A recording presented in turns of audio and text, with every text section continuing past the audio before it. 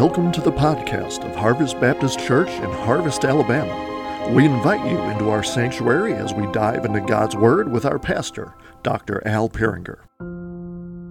Well, we're going to continue our study looking into various doctrines, and we're trying to grow in what it is that we believe, and connected to your prayer sheet is some of the scriptures that I'll be going over with tonight. But before I dive directly into that, I wanted first to start tonight by talking about different ways, different views that have been taught, that people have thought about regarding the structure of Scripture. How is the Bible, kind of put together? What is the flow of Scripture? And so I hope you'll bear with me for just a little bit. I think it might seem tedious at first, but I think you'll see the importance of, how is it that you approach Scripture? And it does have something to do with the topic tonight. I'm not giving you 2 sermons for one or 2 lessons for one or anything like that. But, how do you look at Scripture? How is it structured? How did God work through history? So we know that even though the Bible is a collection of 66 works by 40 or so different authors through a period of roughly 1,500 years or so, it tells one grand story. It has one purpose because it tells us about God's dealings with humanity. It tells us about His plan of redemption with His rebellious creation, the creation that just kind of shook its fist at God, saying no more. Now, there's no one that disputes this, but how do these different parts of God's revelation relate to one another? What is the progression of thought? What is the progression? Why did God do what He did in Genesis and then kind of, move on from there? How does Abraham, Moses, and David relate to Jesus and all the stuff that's going on in the New Testament? Well, there's been a lot of different angles and views that Christians have had over the years, and I'm going to try and describe some of these views. I'll just forewarn you, it is very minimalistic what I can do to describe these, and you can study them for yourself. And I think it's important because how you think God worked with humanity through the times of Scripture and how you think Scripture is is set up and how God worked through that. I mean, it's going to determine a lot of your theology, I believe. But some of the different views. First is, you may have heard the term dispensationalism. There's what's called classic dispensationalism. This view breaks history up into different historical eras where God dealt with humanity in distinct ways through the epic of redemption. And generally, and again, I'm just being minimalistic and just giving generalizations. Generally, they see 7 distinct dispensations where God's redemptive plan changed over time. It changed with each dispensation. And so they maintain that there's a distinction between Israel and the church, with God doing different things with different people. And they do not see Israel as a type of anyone or anything. And so God's promises to Israel are physical, while the promises to the church are spiritual. Again, minimalistic, but that's classic dispensationalism. There's something called progressive dispensationalism, an offshoot of the classic. And the big difference is they do allow for the church to have some spiritual fulfillment from the promises of Israel. They see a progression from one dispensation to another that God used to get to the point of salvation. The other major understanding of the structure of Scripture is called covenant theology. And they argue that God has one people throughout redemptive history called Israel in the Old Testament and called the church in the New Testament. God had one saving purpose for them, and that purpose is to redeem sinners from every tribe, tongue, and nation and race through Jesus Christ, the blood of Jesus Christ. God worked His purposes through a series of covenants. But generally, they break it down to covenant of work and covenant of grace, with the latter kind of superseding the former. But then there's a view, an offshoot, I mean, with almost every view that there is, there's always going to be offshoots. So there's an offshoot from covenant theology called progressive covenantalism.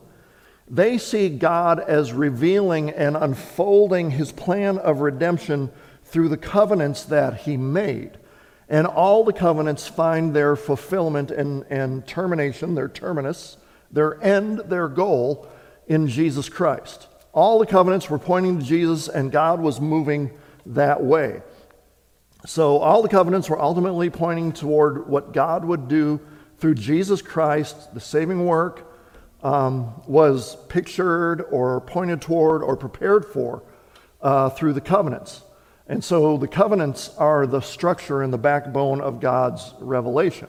Now, the reason I bring this up is because the topic for tonight is covenants. And each of these views deals with covenants, but they deal with covenants in a different way.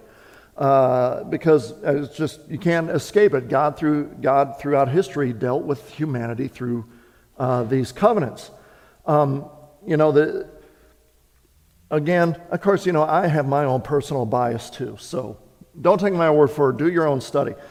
The dispensationalists, to me, have a bit of a disconnect between the covenants, each covenant doing something different. The covenant theology people just break it between covenants of works and grace.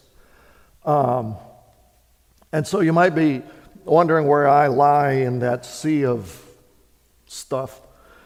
And, you probably, by the way I described the different things, you might see my general leaning. I personally lean more toward progressive covenantalism because I believe that God had one plan from the beginning and he was working his way up to that plan. And each of the covenants where God revealed himself to humanity, each of the covenant was building upon the previous covenants. And it ultimately led to the covenant made through Jesus Christ, and that's the last one. There's no more covenants. That was the ultimate. That is the eternal covenant. So all the covenants before that pointed to Christ in some way, shape, or form, his death, his burial, his resurrection, ultimately his return, which may or may not be soon. We don't know. We just got to be prepared at all times. But that was all pointed toward in the covenants. I believe this is the testimony of Scripture. I believe it makes the most sense out of the context of Scripture. But so, talking about covenants, there's just a whole lot there, but I wanted you to know the angle that I'm coming from. Now, those different views that I talked about, dispensationalism and all its flavors, and covenantalism and all its flavors, I mean, we're all good. That's fun to debate. It is not a matter of salvation. It's not a matter of the gospel. It's not a matter of fellowship. And so, we can all hold to the different views because I know we all ultimately believe that Jesus Christ is Lord and Savior, and that's it right there, Jesus Christ. So, however you might get there, that's okay. We can discuss that. Now, for the creeds and confessions I've been looking at, and specifically the Second London Baptist Confession of Faith, it takes on maybe more of a covenant theology flavor, but it at least gets us to discussing the important topic of covenants, because you will see that word many times. I mean, the word covenant is used in the Old Testament over 300 times, and in the New Testament a little under 100 times. And so it is an important concept if it's talked about that many times in Scripture. But let's see what the confession has to say about that topic, and then what Scripture that we can get to has to say about this topic. And so this is what the Second London Baptist Confession says about covenants. It says, though rational creatures are responsible to obey God as their creator, the distance between God and these creatures is so great that they could never have attained the reward of life except by God's voluntary condescension. He was pleased to express this through a covenant framework. Since humanity brought itself under the curse of the law by its fall, it pleased the Lord to make a covenant of grace. In this covenant, he freely offers to sinners life and salvation through Jesus Christ. On their part, he requires faith in him that they may be saved, and promises to give his Holy Spirit to all who are ordained to eternal life. You see a bit of, again, their Calvinist, leanings there. But to make them willing and able to believe. But, it's belief in Jesus Christ. The covenant is revealed in the gospel. It was revealed, first of all, to Adam in the promise of salvation through the seed of the woman. After that, it was revealed step by step until the full revelation of it was completed in the New Testament. This covenant is based on the eternal covenant transaction between the Father and the Son concerning the redemption of the elect. Only through the grace of this covenant have those saved from among the descendants of fallen Adam obtained life and blessed immortality. Humanity is now utterly incapable of being accepted by God on the same terms on which Adam was accepted in his state of innocence. So you do see there, you see their Reformed leanings, but then you also see the covenant of grace versus covenant of works dichotomy. And so I don't agree necessarily with that being the distinction, but again, that's up for matter of debate.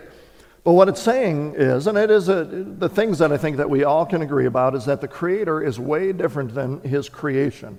And so he has to condescend himself in order to deal with his creation, and he did so through covenant.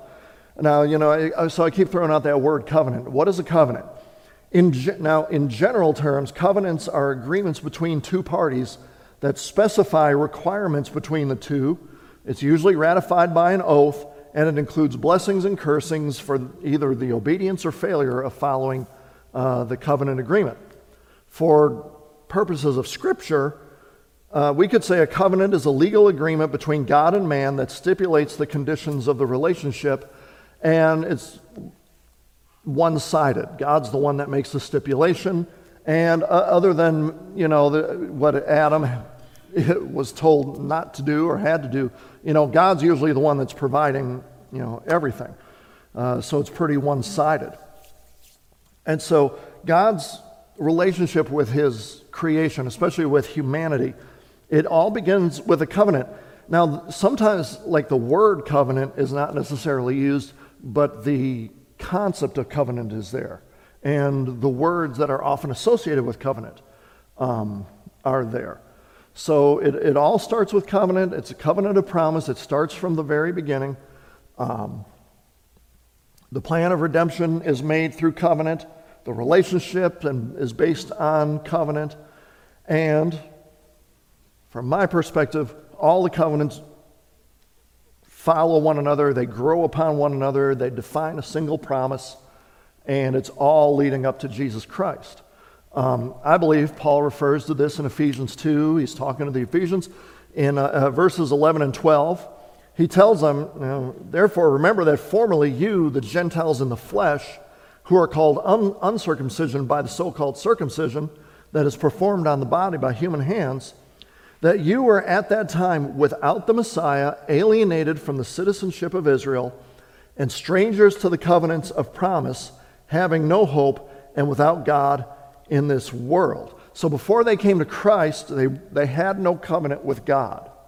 They were not part of Israel, and therefore they had no relationship with God. They were not, if you're going to have a relationship with God, it only comes through covenant. They were strangers, it says, to the covenant of promise. And so there are several covenants that lead to the final covenant, but all of them have the same promise. All of them were pointing to where life and relationship with God is found. And ultimately, it can only be found in Jesus Christ. And again, I'll mention some of the covenants tonight.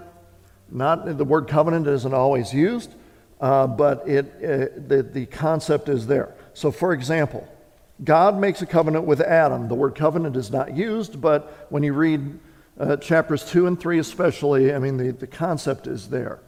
Adam has been given by God charge over humanity. He is to multiply. He is to take dominion over the earth. He is given a promise of life if he obeys God. And so Adam is the covenant representative. God is in covenant with Adam. And so anything that happens to humanity, it's dependent on Adam because he is our covenant representative. So Adam has to follow covenant. Well, we know that Adam broke covenant with God. He disobeyed God. He introduced sin and death into the world. And he ushered in the reason for all the future covenants that were needed. But Adam was the representative of humanity. Adam broke covenant. Well, guess what? We get all the results of his breaking the covenant. But you notice that God, because God told him, look, you eat of this fruit, you're going to die. And the Hebrew is very emphatic. You're going to, die dead, is what it literally says. You are going to most surely die. You are definitely going to die. And yet God does not break off everything with Adam. He doesn't.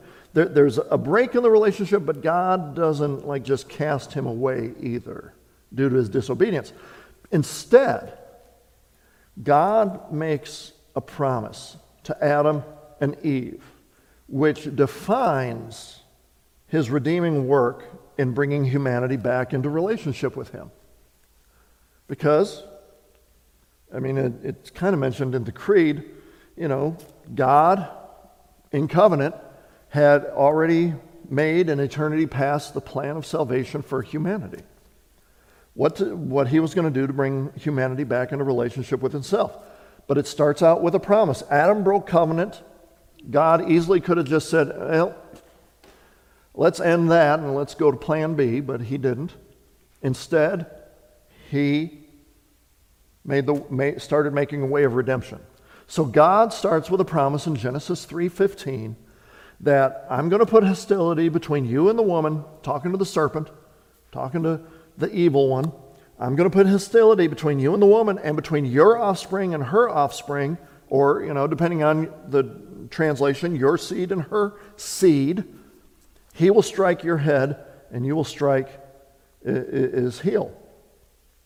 So consider this a part of the covenant with Adam. There is a promise that there's going to be a person where someone is going to come, a seed is going to come who will crush the person and the works of the serpent. There is going to come a seed down the line who's going to crush the head of the serpent. It was fulfilled at the cross, and it bears fruit for all of eternity. So, there's covenant. Then there was a covenant with Noah. This is where the word covenant is specifically used. This covenant is partially a renewal of the covenant that God had with creation, but it's also a bridge for the future covenants. So God told Noah in Genesis 6:18, I will confirm my covenant with you. You will enter the ark, you, your sons, your wife, and your sons' wives with you. I'm going to be in covenant with you. You are going to be part of my plan of redemption. And you and your family are going to be saved. And only you and your family and the animals. But out of humanity, it's just you. It's just y'all. And then, once they, departed from the ark, in Genesis 9:12, God said, this is the guarantee of the covenant I am making with you and every living creature with you, a covenant for all subsequent generations. We know about the rainbow. We know about that God promises he'll never destroy the earth again by flood. And then verse 15, he says, I will remember my covenant with you and with all living creatures of all kinds. Never again will the waters become a flood and destroy all living things. And so God makes a guarantee to mankind that the world is going to continue in its natural order so that he can fulfill his plan of redemption on the earth for mankind. The earth is the grounds, the framework where God's redemptive plan is going to take place. And so he's not going to destroy the earth because redemption is going to happen on the earth. Well, God would later take one man out. Well, humanity is so thick. It doesn't take long. Humanity falls right back into idolatry. Here, you have 8 people saved in an ark. They saw the flood. They could tell their descendants about the flood and what the Lord God did. And what happened a few generations later? They're all idolatrous again. But then God chose one man out of his idolatrous family to make him a covenant vessel, or make a covenant with him to be a vessel through whom the world would be blessed. So God called Abraham out of his land, out of his family. Go see the land that I'm going to give your descendants. And again, it sets the stage for the future work of redemption. We know the story of God promising Abraham, look, your seed, your descendants are going to be like the stars in the sky, like the sand on the seashore. And then, if you remember in Genesis 15, there's this ritual where, God knocks Abraham out, puts him to sleep, and Abraham had set up this thing where he took these animals, split them in half. Now, normally what would happen in a covenant is that both members of the covenant would go through those split halves of these animals, and it was in essence saying, if either one of us break this agreement, break this covenant, may we be like these split animals, may God or whoever split us in half, just like these animals are, if we break covenant. Well, God knocks Abraham out, and God is the only one that goes through those animals saying, this covenant is completely based on me and my promises. It has nothing to do with you, Abraham. God is saying, I'm the one that's going to be faithful to the covenant because I'm the only one who can be faithful to the covenant. You humans, no matter who you are, no matter who I call, you're going to be faithless. You're not going to be able to keep covenant. I'm the one that's going to have to keep it. And God is. Well, God makes a promise to Abraham in covenant in Genesis 22:18. In your seed, all the nations of the earth shall be blessed because you have listened to my voice. So the seed in Genesis 3:15, who's going to crush the serpent's head, is the seed of Genesis 22:18, by whom all the nations of the earth are going to be blessed. Who is that? It's not a nation. It is a person. Paul makes it abundantly clear in Galatians 3:16. Now the promises were spoken to Abraham and to his seed. It does not say and to seeds as referring to many, but rather to one, and to your seed, that is Christ. God from the beginning points to Christ, and each covenant points to Christ. The Mosaic covenant provides the regulation and legislation of a nation through whom the seed would be born. The sacrifices in the Mosaic covenant and the ceremonial laws point to Christ and his work. For example, the Passover, Christ is the Passover lamb. The Day of Atonement, Christ is the sacrifice for atonement. He is the scapegoat that takes our sins away by his death and resurrection. The book of Hebrews makes it abundantly clear that the Mosaic law and the sacrifices and all that contained within the Mosaic law could never permanently take care of sin. Yes, it talks about the priests and the priesthood, but there's only one high priest who can be our mediator, and that's Jesus Christ. And so if you look at, you read the laws of Moses, the fun parts of Exodus and Leviticus, but then you read Hebrews, guess what? It was all pointing to Jesus Christ. Then there's the covenant with David. Out of all the families of Israel, David was chosen to be king, and his lineage was to bear the kingship for all of eternity. They were to have an eternal throne. He is told in 2 Samuel 7:13 about a seed from his lineage, that this seed will build a house for my name, and I will make his dynasty permanent. And then in verse 16, your house and your kingdom will stand before me permanently. Your dynasty will be permanent. And so the seed of the woman would be the seed of Abraham, who would be the seed who's the descendant of David that would sit on God's throne forever. All of this pointing to the new and final covenant, which was the end game all the time. Everything God did was pointing to this end game. And even the prophets, hundreds of years before it happened, prophesied about what would come with this new covenant. And so, for example, in Jeremiah 31, verses 31 to 33, the Lord said, "Indeed, a time is coming, says the Lord, when I will make a new covenant with the people of Israel and Judah. It will not be like the old covenant that I made with their ancestors when I delivered them from Egypt. For they violated that covenant, even though I was like a faithful husband to them, says the Lord. But I will make a new covenant with the whole nation of Israel after I plant them back in the land, says the Lord. I will put my law within them and write it on their hearts and minds. I will be their God, and they will be my people." We see something similar in Ezekiel 37, 24 through 28. Don't have time to go through that. But it was Jesus Christ who ushered in the new covenant, which fulfilled all the other covenants of Adam, Abraham, Moses, David, so on and so forth.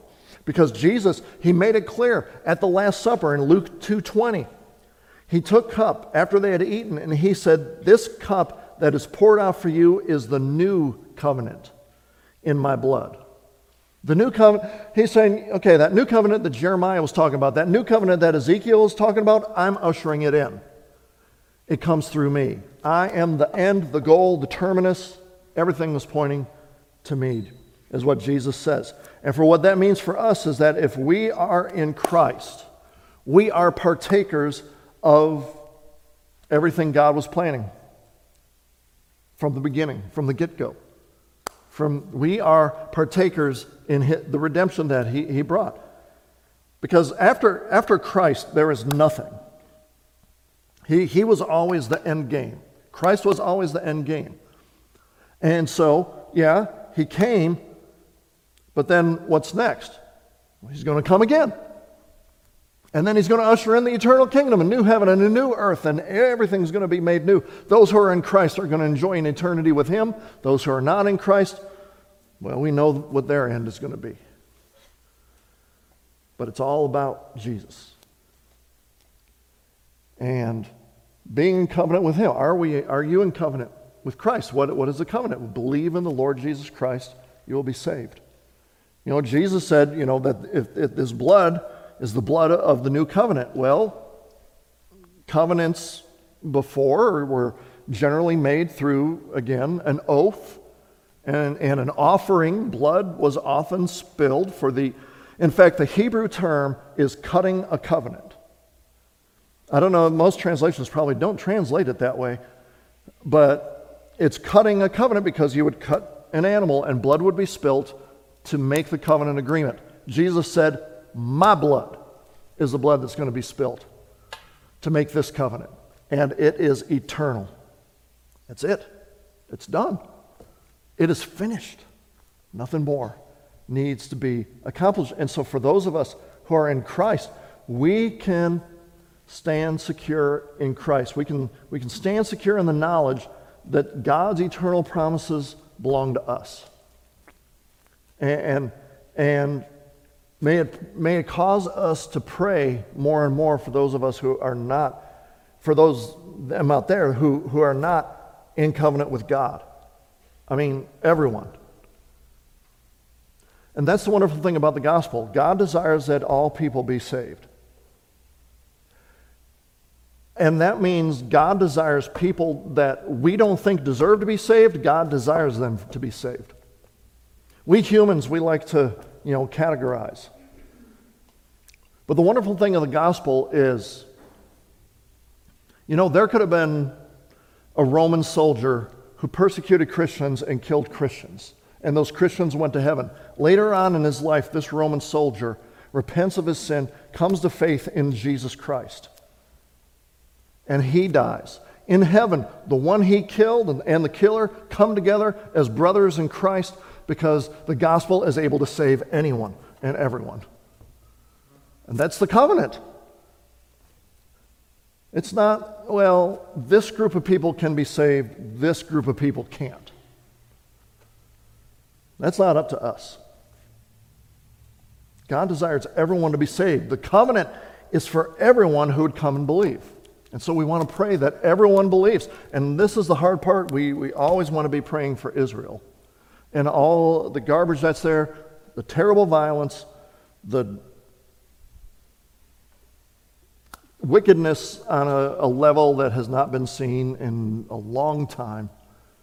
We want to pray that God would intervene, would bring peace, would all those who have been kidnapped, bring them out. But we also need to be praying for the salvation of Israel because they don't know their Messiah. But you're going to get mad when I say this. We need to pray for the repentance and salvation of the terrorists. What are you talking about? Listen, think of the Apostle Paul persecuting, killing Christians, and Christ calls him to be the apostle to the Gentiles.